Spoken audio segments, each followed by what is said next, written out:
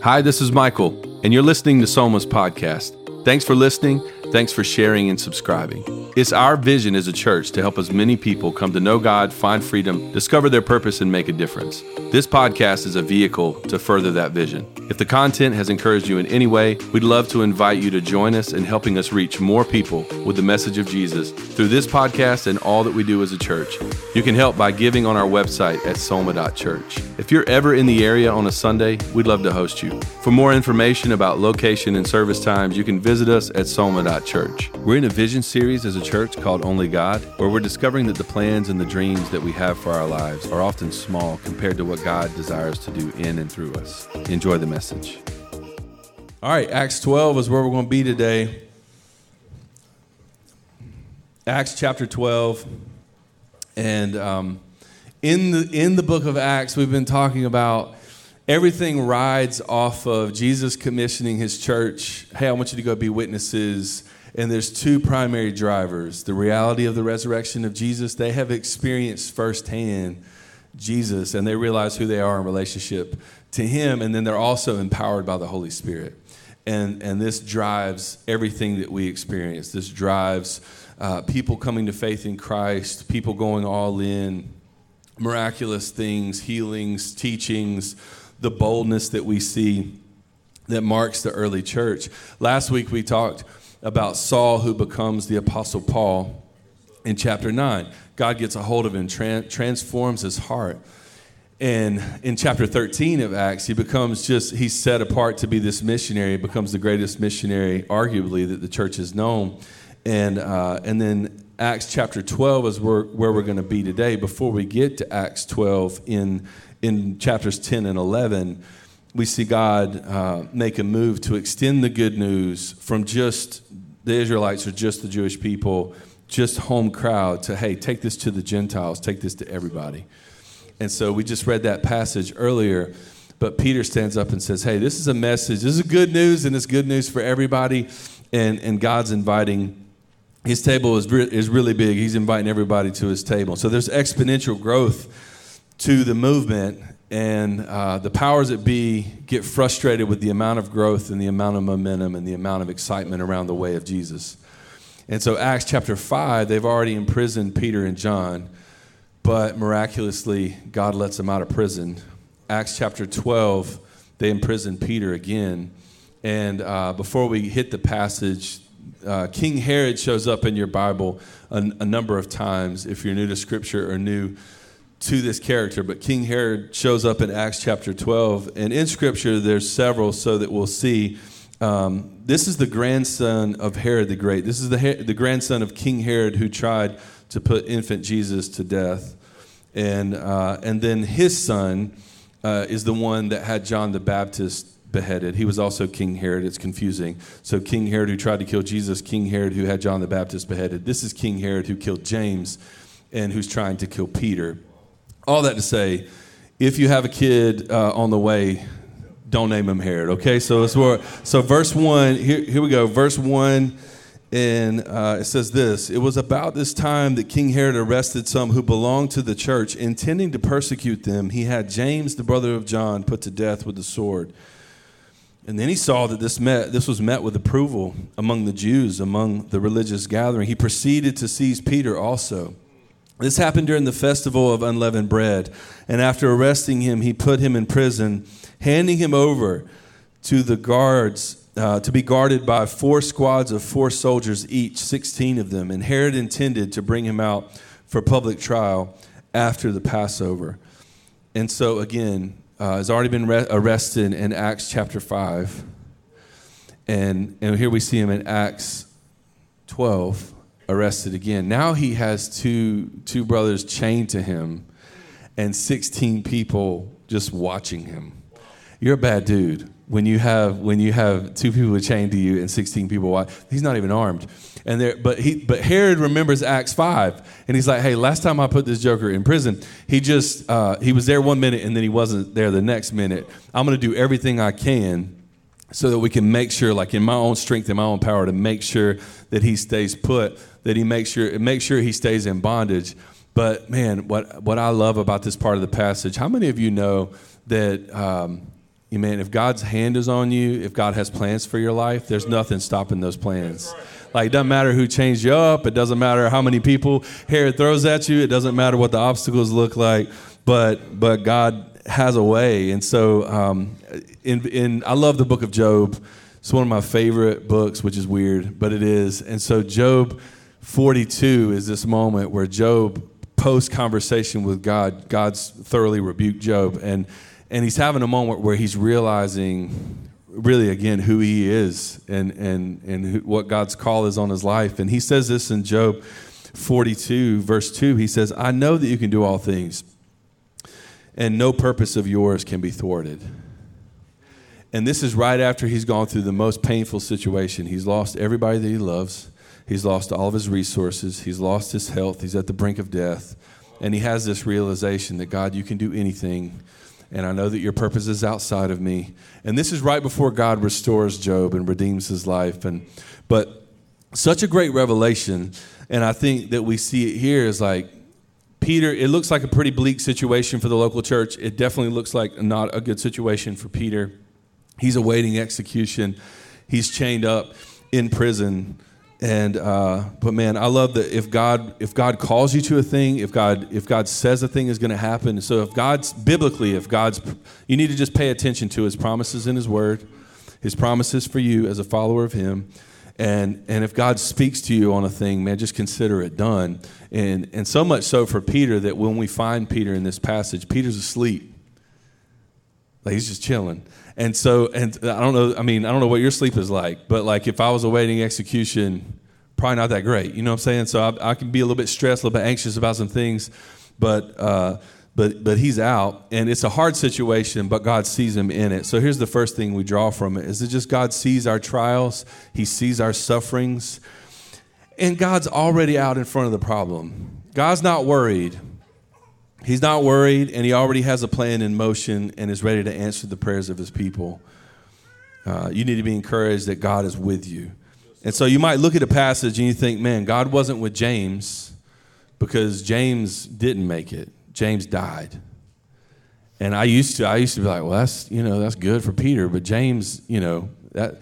But if you read your Bible in context, you read Matthew 20, there's this moment where James and John, they go to Jesus. Actually, they don't go. Their mom goes. It was kind of a lame move. It was a little bit soft. But their mom goes on their behalf, James and John. They roll up to Jesus and they ask, Lord, we want to sit on your right and your left when you step into your kingdom.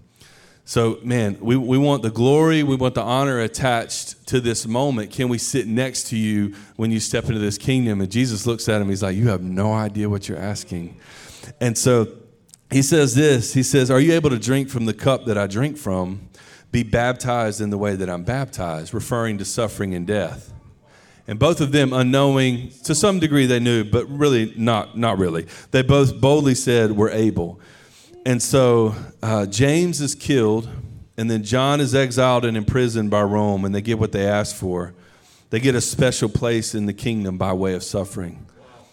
And here's the crazy thing. I don't think that they would have changed anything about it. I think post, like if they said, hey, if you could go back and not be martyred for your faith, if you could go back and not be exiled, if you could go back, the whole early church, if you could go back and have your life again and not give your life for the sake of the gospel, would you?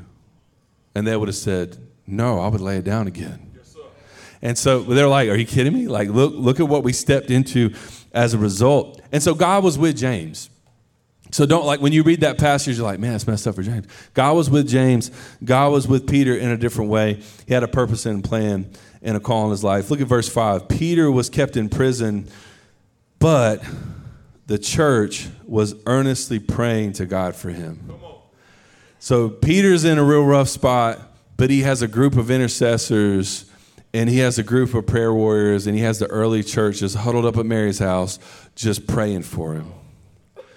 And man, it's just a reminder that prayer is what God uses. Prayer opens doors only God can open. When you're at the end of yourself And if you haven't gotten there, you will. When you're at the end of yourself, physically, emotionally, mentally, when you've exhausted all the options that you have, prayer is the means by which God moves in powerful ways in the world. And a lot of times we try and do it in our own strength. We try and do it in our own, I'm going to control the situation, or I'm strong enough, rather than having a pray first mentality. But prayer allows for Peter's release.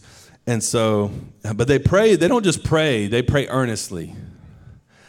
And so some people pray and then they fall asleep while they're praying. Some people pray and they pray rehearsed prayers that you learn when you're in pre-K. That's a good place to start. I'm not dogging it. I'm just saying, like, if you just start somewhere. But like they prayed earnestly, like face down, ugly cry, like just they're praying. They're like after it praying.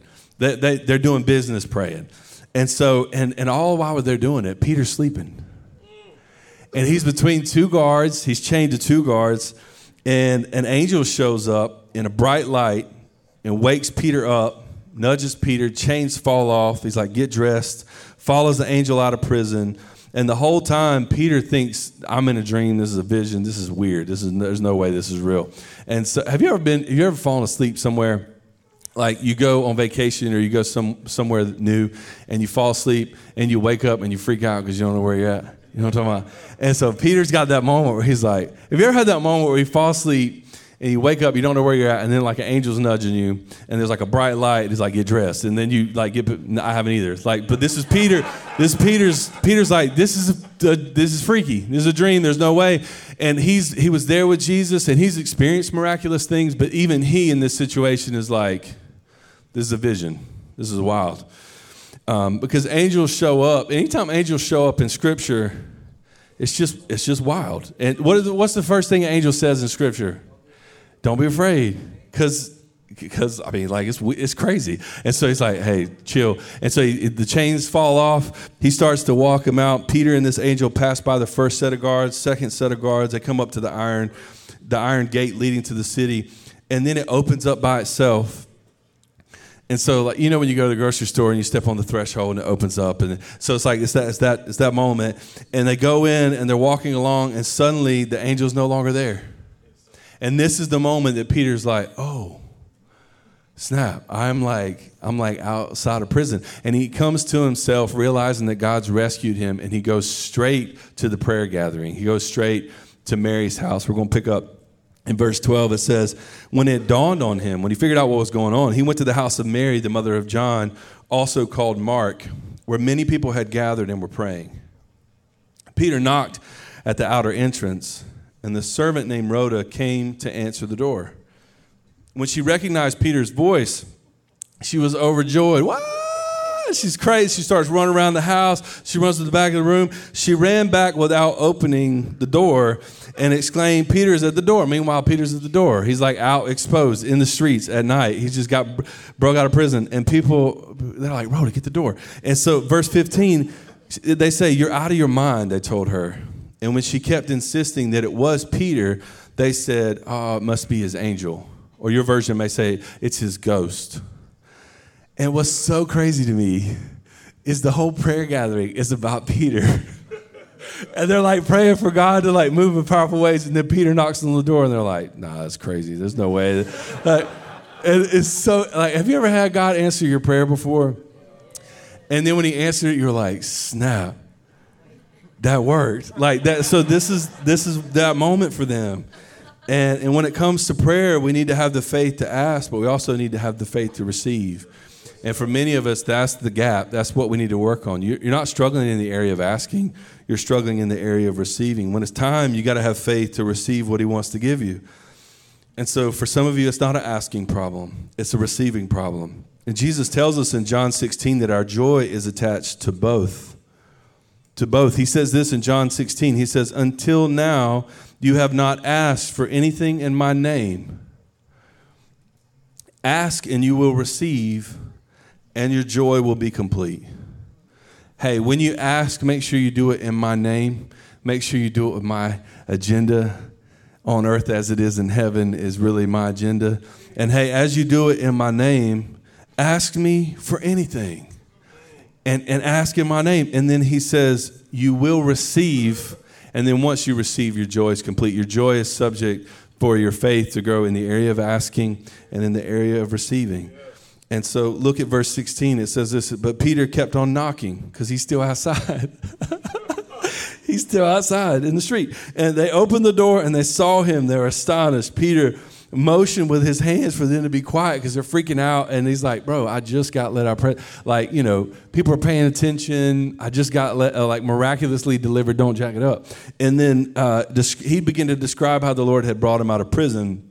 He tells James, different James, and the other brothers and sisters about this. He says, and then he left for another place. And so several things, just observations around the prayer life of the early church and this passage, an opportunity for us to grow in prayer. The first one is pray when you're worried. So we see it with this group of people. Peter's in prison. James is dead. James, the brother of John, is dead. Things are closing in, and they're afraid for the future of the movement. And to be honest with you, they're probably afraid for their own lives. Even spirit-filled people are human people and fearful of their lives, but they're also fearful of the mission and what God's asked them to do. And so, but I love that their response, what do I do with the fear? Because this is the human condition, right? What do I do with that? And their response is prayer. Like when I feel worried, when I feel anxious, when I feel fearful, I'm going to pray first. Philippians 4:6-7, very familiar passage of Scripture, says, don't be anxious about anything, but in every situation, by prayer and petition, with thanksgiving, key ingredient, present your requests to God, and the peace of God, which transcends all understanding, will guard your hearts and your minds in Christ Jesus. Amen. And that's a conditional promise. If you petition with prayer and thanksgiving, make your request known to God, then you will receive the peace of God, and it will transcend anything you've ever experienced. He'll guard your heart and your mind in Christ Jesus. He will not answer your prayer always the way that you want him to answer the prayer, or in the timing that he wants you to answer the prayer. Here's the promise. You will have peace. He will guard your heart and your mind in Christ Jesus. And he will stir your faith and your affection so that you can wait. While you're waiting on the answer to your prayer, he'll guard your heart and your mind. And so I love the way that Eugene Peterson, the guy who gives us the paraphrasing the message of Scripture, this is the way that he puts it in one of his books on the Psalms. He points out two types of prayers in the Psalms. He says that there's evening prayer and then there's a morning prayer. And an evening prayer is like this, like a Philippians 4 type prayer. Hey, I'm going to petition. I have anxiety. I have worry. I have fear. That's an evening prayer, which is, it makes sense. You're at the end of your day, stressful day, crazy things at work. And then the psalmist says, at the end of your day, before you close your eyelids, when your head hits the pillow, exchange all of the worry, all the anxiety, all of the fear for peace. And you need to have that posture of prayer. For many of us, the last part of our day is spent scrolling. And I'm just based on statistics, you think I'm looking into your soul right now. I'm not. I'm just telling you based on statistics, 80-some% of you put the phone next to the bed. 20-some% of you sleep with the phone. And you're like, don't look at them. You know what I mean? But seriously, this is where we live. And instead of ending our day, because all that does generally, if you're just sitting around scrolling, is just make you compare yourself to somebody else and make you even more anxious than you were before you laid down. Instead, spend 15 minutes with an evening prayer, just saying, God, here's where I'm worried. Here's where I'm anxious. Here's what I'm trying to hold in my own strength. I'm going to hand that to you. And in exchange, would you give me over to peace? David, he has this example. In Psalm 4, he does an evening prayer. In verse 8, as he closes out the prayer, he says, in peace I will lie down and sleep. For you alone, Lord, make me dwell in safety. For one who was consistently not safe by our standards, or his circumstances didn't look that great, David realizes where the source of his security is, and it's not in his vocation, and it's not in his amount of resources, and it's not in his health, and it's not in any of the things that we think. He says, man, I'm going to have peace. Why? Because my God alone is the one that allows for me to dwell in a safe place. And so here's a question for us. What's your first response when you're afraid?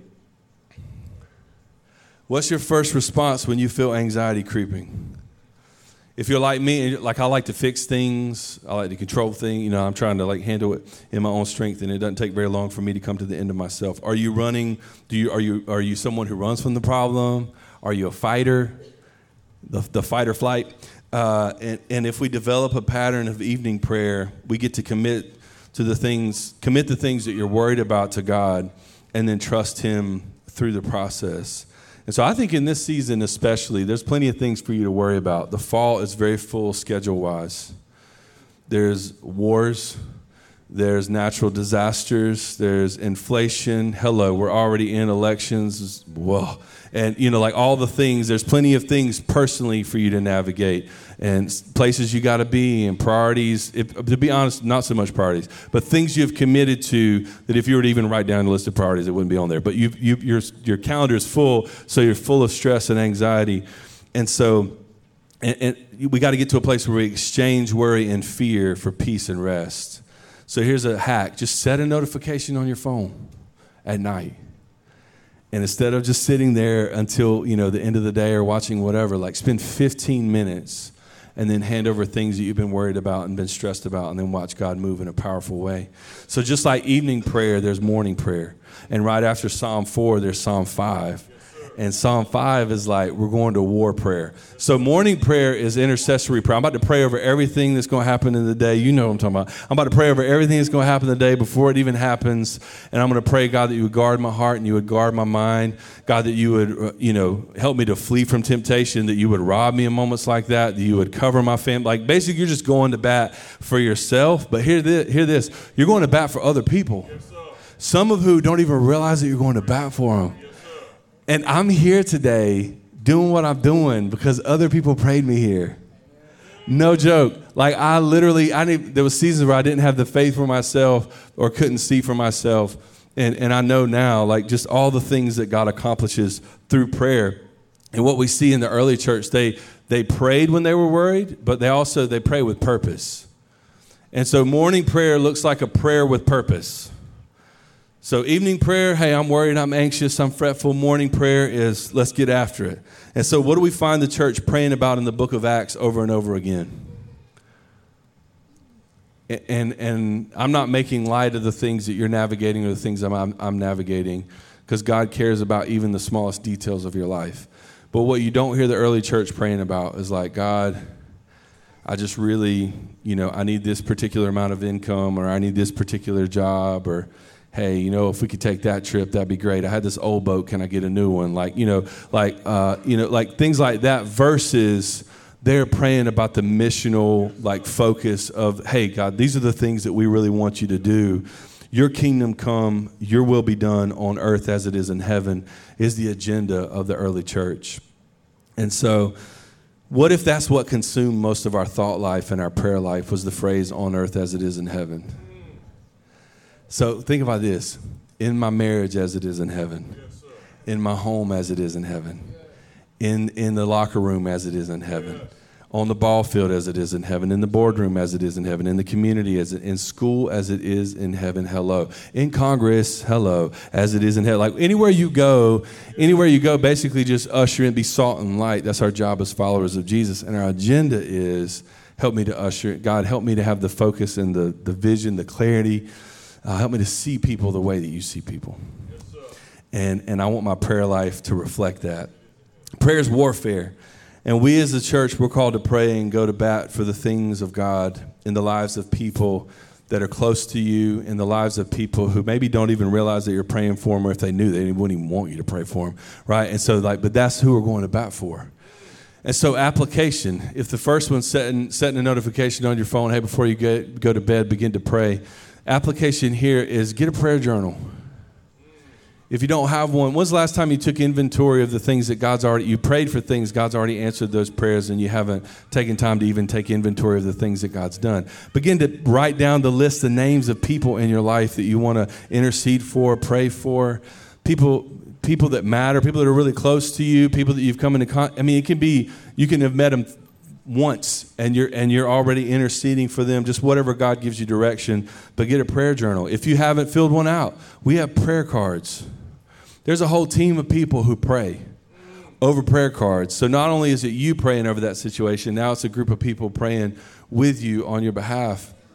Take a minute today and write down the names of someone who you know needs physical healing, someone who you know needs emotional healing, someone who is far from God, doesn't have a relationship with Jesus. And then invite other people to intercede, like with a morning prayer. People will go to war with you. Yes, sir. And then watch God what only God can do. He'll do things in their lives that only he can get credit for. But we just got to grow in the discipline and the care for, and even the belief. Like the fact that you write it down means you believe he can do it. In the same way, the fact that it's anything in our life. If we're giving our time, our energy, our talent, our treasure to a thing, if we're putting our weight on it, it's an indication of our level of faith. And so do we take the time to do it? Be praying for people.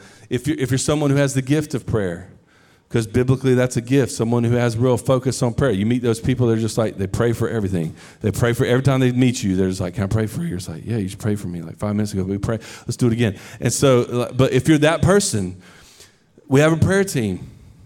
And we're growing in the area of prayer, and we want to pray for people in our church family who need prayer. We also have a prayer team that literally, while we're meeting in service, they're just interceding for you, praying for the service. Because we believe, again, there's things that only God can do. It doesn't matter how much I wax eloquent. It doesn't matter how much head knowledge. It doesn't matter how great the music is or any of the other things. If God doesn't move, it's a waste. And so we have a group of people who are praying for you and believing things for you in the service as it's going on. It's wild. It reminds me, Spurgeon is one of my favorite characters in the history of the local church, and he's this pastor out in England, and he had this crazy revival. Thousands of people came to faith in Christ, big church, tabernacle. Had a guy from the U.S. go and visit him one time, and he was like, what is going on? Like, what is in the water over here? I mean, is it the preaching? Like, what's the deal? And he took him underneath the church, and he opened up the door. There's 300 people praying while church was going on. He said, this is the boiler room. And it's like, that's the type of approach that we should have to prayer. God, there's things that only you can do. And so what part can you play in that? Who can be praying for? And sometimes you'll hear people say that prayer is really just about changing you. They may say prayer doesn't change the situation, it changes you, but it can do both. It's not an either or in God's economy. It's both and. Yes, he desires to change you. That's the whole point that you're praying. You're a part of the activity. But he also, God will respond to prayer. John Wesley, he puts it this way. I'm convinced that God does nothing except in answer to prayer. There's all kinds of biblical precedent. So Joshua, for example, asked for the sun to stand still. And then it did. Moses asked for God to spare people, not just a few, but like a multitude. And he did. Jairus asked Jesus to heal his little girl, and he resurrects her from the dead. Hannah prays for a son. She gets one. Zechariah prays to meet the Messiah before he dies. And he's real old whenever Jesus rolls up on the scene. But he gets that answer to prayer, and he begins to break out in worship. Hezekiah wept and prayed and asked God to let him live longer. And God was like, cool. And then he lived 15 more years. Jonah prayed in the belly of a fish, and then after his prayer, he spit out on a dry land, and he's delivered.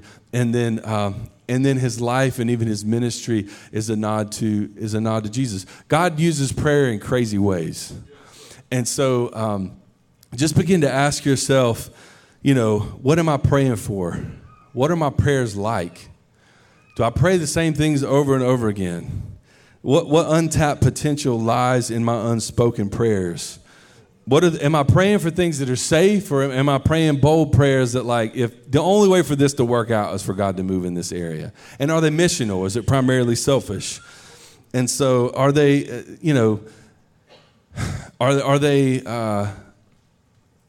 do I have a part to play in my prayers? Because a lot of us will pray about things, but then we'll do nothing. We'll do nothing in preparation for God to move in those areas of our life. For example, James says faith without works is dead. So some of us love to pray about things. You've been praying about that same thing for like 3 years. It's like time to do something around that thing. You know what I mean? Like this. So for example, blessing is a great example. People love to say the blessing. I think blessing's great. I preached on this before, and people stop saying the blessing. I'm not saying don't stop saying the blessing. I'm just saying a lot of times we'll pray like regurgitated prayers or obligatory prayers rather than really having a conversation with God. But we'll pray about things, and we're eating the worst food ever, and then we're like, Lord, bless it. It's like, that's like a 2-pound hamburger with some bacon and some cheese and some fried, all the things. And you're like, Lord, if you just bless this to my body, Lord. And he's like, my man, I made broccoli. You know what I'm saying? Like, I have salad. Like, just, that's not the way that works. Like, Lord, if you just change the molecular structure of my food, Lord. Take this from 2,100 calories to 200 calories, Lord. In Jesus' name. Ha! You know, like, and he's like, what are you doing? And then students, great example. So again, we have a part to play in our faith, which is like, you know, eat better. You know what I'm saying? Like, it's and the same thing for students. Great example is when you're in school and it comes exam time. Hello, your prayer life goes up. Listen, when you get real turbulence on a plane, people be praying. Atheists are like, ooh, like they're like, and then when it's exam time, students pray, oh Lord, you know what I mean? You ain't prayed in a year. Oh Jesus, if you would just put the numbers in my head, I will give my life to missions. You know what I mean? Like and he's like, I have given you a book and a teacher and a brain and some time. Study yourself approved. You're going to get a D. Like, you're going to learn a hard lesson in Jesus' name. And so he's like, hey, you have a part to play. And prayer is this way. And so I'm not saying don't do anything, because we love to talk to people and they're like, hey, I'll pray about that. No, they didn't pray about that. They just don't want, that was AKA, I don't want to do anything with that. And so, but you have a part to play in what God's asking you to do. But then you're going to come to the end of yourself pretty quick. And you realize, man, there's so much that's outside of me. So many variables I can't control. So many unknowns. And God, I just need you to move on my behalf. I can't do it anymore. And that's exactly where we see Peter in this passage. They pray with real purpose. They're missionally focused. And they're active in it. They're not passive. They're standing up and boldly talking about Jesus. They're giving all their assets and resources towards the mission. Some of them are giving their lives towards the mission. They're literally orienting their lives around the gospel moving forward. So it's not like they're passive in what they're doing, but they're also praying, God, would you do what only you can do? And so while we pray on purpose, we also need to pray with persistence. This is the last one. So pray with persistence. And I feel like this is an area of growth for a lot of us too, because some of us, maybe we're doing a good job of praying on purpose, but maybe we've given up in some areas. And persistence is just an indication of just great faith. It's just that, God, you got to make something happen. And we're not going to let you go until you open the doors, bless our efforts, overcome our enemies, help your agenda and your mission to move forward. God, we need you to move in this way. And I know there's times in our life where God will give you like a clear no. Like he'll give you he'll say no. You'll ask him, he's like no. Or he'll give you a different answer maybe than the one that you were seeking after. But in general, I think we just give up too early. We give up way too early. Spurgeon, again, I've already referenced him, but I'm going to quote this. He says, some fruit you have to just keep shaking to get down. I think about people that have been prayed for decades and who come to faith in Christ later in life because loved ones have been interceding and have been persistent in their prayer life. And you and I know this to be true, that persistent people get responded to. How many moms we got? Raise your hands, moms. Raise your hands. Let's go. You know what I'm talking about if you're a mom. Say, Mom, Mom, Mom, Mama, Mommy. Janet, they just kind of and they just keep calling your name, and you can respond the first time or the 12th or the 472nd time they say your name, but at some point you're like, what? You're going to respond to what they're asking, the same thing. And we see this biblically. This is how God is after that. He wants to know from a faith standpoint that you're willing to persist, that you care enough, because that's exemplary of faith. I'm willing to, again, I'm putting my time on it. And I'm willing to just keep showing back up and just keep asking you. Yes, sir. I think about even this venue that we're sitting in right now, because people are like, y'all got a cool venue. I was told no 4 times before I was told yes. Come on. And so it's you just got to keep, And they're like, no. And I'm like, yeah, but, just got you keep going different angles. You know what I'm saying? Like, just be persistent in your prayers. I've already quoted the great Spurgeon. I got another theologian. Steve Martin says this: thankfully, persistence is a great substitute for talent. And it is. You look at people who are succeeding at anything in life. This is true spiritually too. They're persistent people. They just keep showing up. That's half the battle. Just keep rolling up. Just keep showing up. Just keep persisting. Just keep praying. Just keep asking for God to move. He'll bring clarity. He'll answer. He'll give you direction. And sometimes you just have to have the faith to persist and have the faith to trust not to give up. It's one thing to pray and believe and trust early on over a specific area of your life. And it's an entirely different thing. It's a more rich and mature thing to pray and believe over a long period of time. And so if you just feel like God's been silent in a specific area of your life as you've been praying and asking him to move, just keep praying. And sometimes the most spiritually mature, the most spiritually rich people are people who haven't gotten an answer of a particular thing, and it's built and formed them into the person that's dependent, that's trusted Christ over decades, over a particular area of their life. They still don't have an answer for. And yet it's just built a faith over the course of the long haul. I'm thinking about, again, people who have prayed over family members over the years to watch God move in their lives, sometimes decades after they started praying. I'm thinking about people who battled illness and prayed and believed for deliverance in later stages of the illness like they did early on. I'm thinking about people like Peter who look at the situation and go, on paper, this is impossible. Relationally, it's done. We're never going to have a relationship again. On paper. Financially, I'm over. Never going to be able to rebound. Purpose, gone. I'm too old, too far gone, not good enough, whatever the things are on paper. But then they look at the situation and say, this is an impossible situation, but I serve a God of the impossible. And I serve a God who does only what he can do when I pray. And when I pray when I'm worried, and when I pray purpose, and when I pray with persistence, if I'm just continually coming after it. But you got to keep praying. And so here's the question as we wrap up. What have you stopped praying for? What have you stopped persisting in? What have you stopped believing for? What have you just written off? You're just resolved to that's just the way it's going to be till I die, and then maybe in the new heaven, new earth, new creation, God can do something about it. As if he can't do something about it right now. And as if he doesn't want to give you over to an abundant life now. And so just keep praying, keep persisting, keep showing up. This is what we see as the model for the early church in the area of prayer. We need a more robust prayer life. We're not asking enough. We're not seeking enough. We're not praying in alignment with his mission enough. And when he answers the prayer, we're bad at receiving.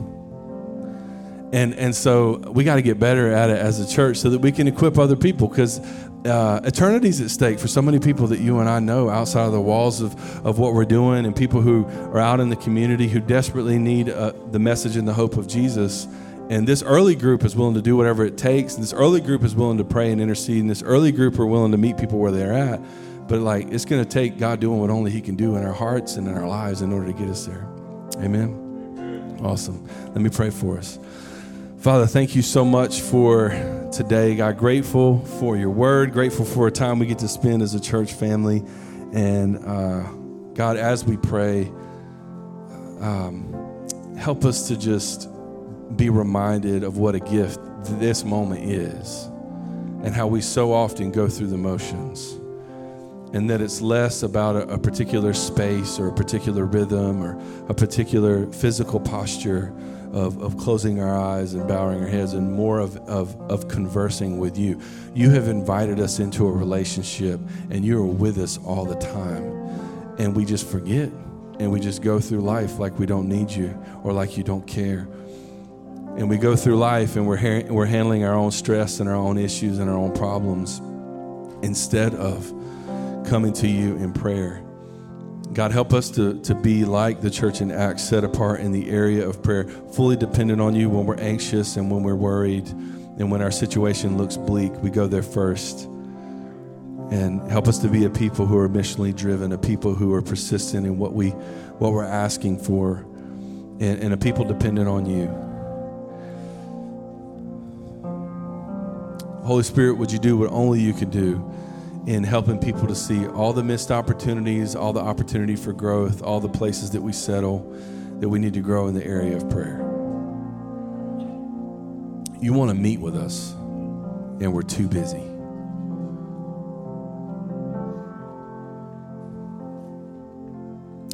You can accomplish more in 10 minutes of prayer than we can in our own effort for a week. Would you slow us down? Would you speak to us? Would you give us ears to hear?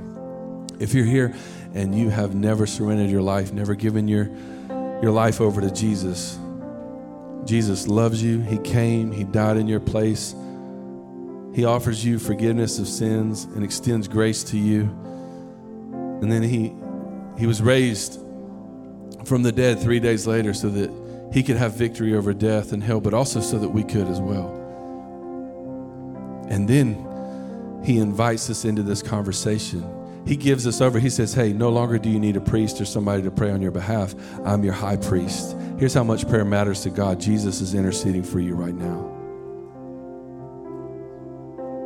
And so if you're here and you've never surrendered your life to Jesus, I'm not talking about religious activity. I'm not talking about being in and around the church. I'm talking about being in a real relationship with him. Taking your pasts, taking your sins, your brokenness, the things you've been struggling with, the things you've been trying to manage in your own religious effort, and instead just saying, Jesus, I can't do it. I'm not good enough. And through the power of prayer, Jesus has already saved you, but the moment that you realize who he is for who he is, it's your faith and it's you asking and you confessing him as Lord. God, I need a Savior. I need a Lord. Jesus, would you take over? And so if that's you today with our heads bowed and our eyes closed and you want to give your life to Christ, would you just lift your hand in the room and just say, I need that. I need to come alive in Jesus. I want to experience salvation in him. I'm ready to surrender my life. Amen. Is there anybody else? If that's you, just lift your hand. Just say, I need that. That's for me. Amen. That's awesome. You can put your hands down. If that's you, for anybody who's making that decision, for anyone who feels, man, God has stirred my faith and my affection for Christ. He's lifted my head. I'm seeing who I am now in relationship to him. Just say, Jesus, I give you my life. I'm taking my sin and my brokenness and my failures. God, I'm taking my fear and past, present, and future. I'm putting that at your feet. Would you lord over my life moving forward? Jesus, thank you for saving me. Thank you for extending me grace. And God, would you help me to just be dependent on you moving forward? Give me over to this gift of prayer, over to this dependency on you. I'm so excited for the ways you're going to move in and through my life. I'm so grateful for this moment that you see me, that you love me, that you call me by name, and I'm your son and I'm your daughter. And our desire to step into this new relationship with you. Change me from the inside out. Lord, we love you. We celebrate you. It's in Jesus' name we pray. Everybody said, amen and amen. Church, can we give it up for anybody who's made a decision to surrender their life to Jesus? Can we stand to our feet? We're going to end the day in worship together. Team's going to lead us. Just a reminder, a posture of gratitude, a posture of worship, just thanking Jesus for what he's done.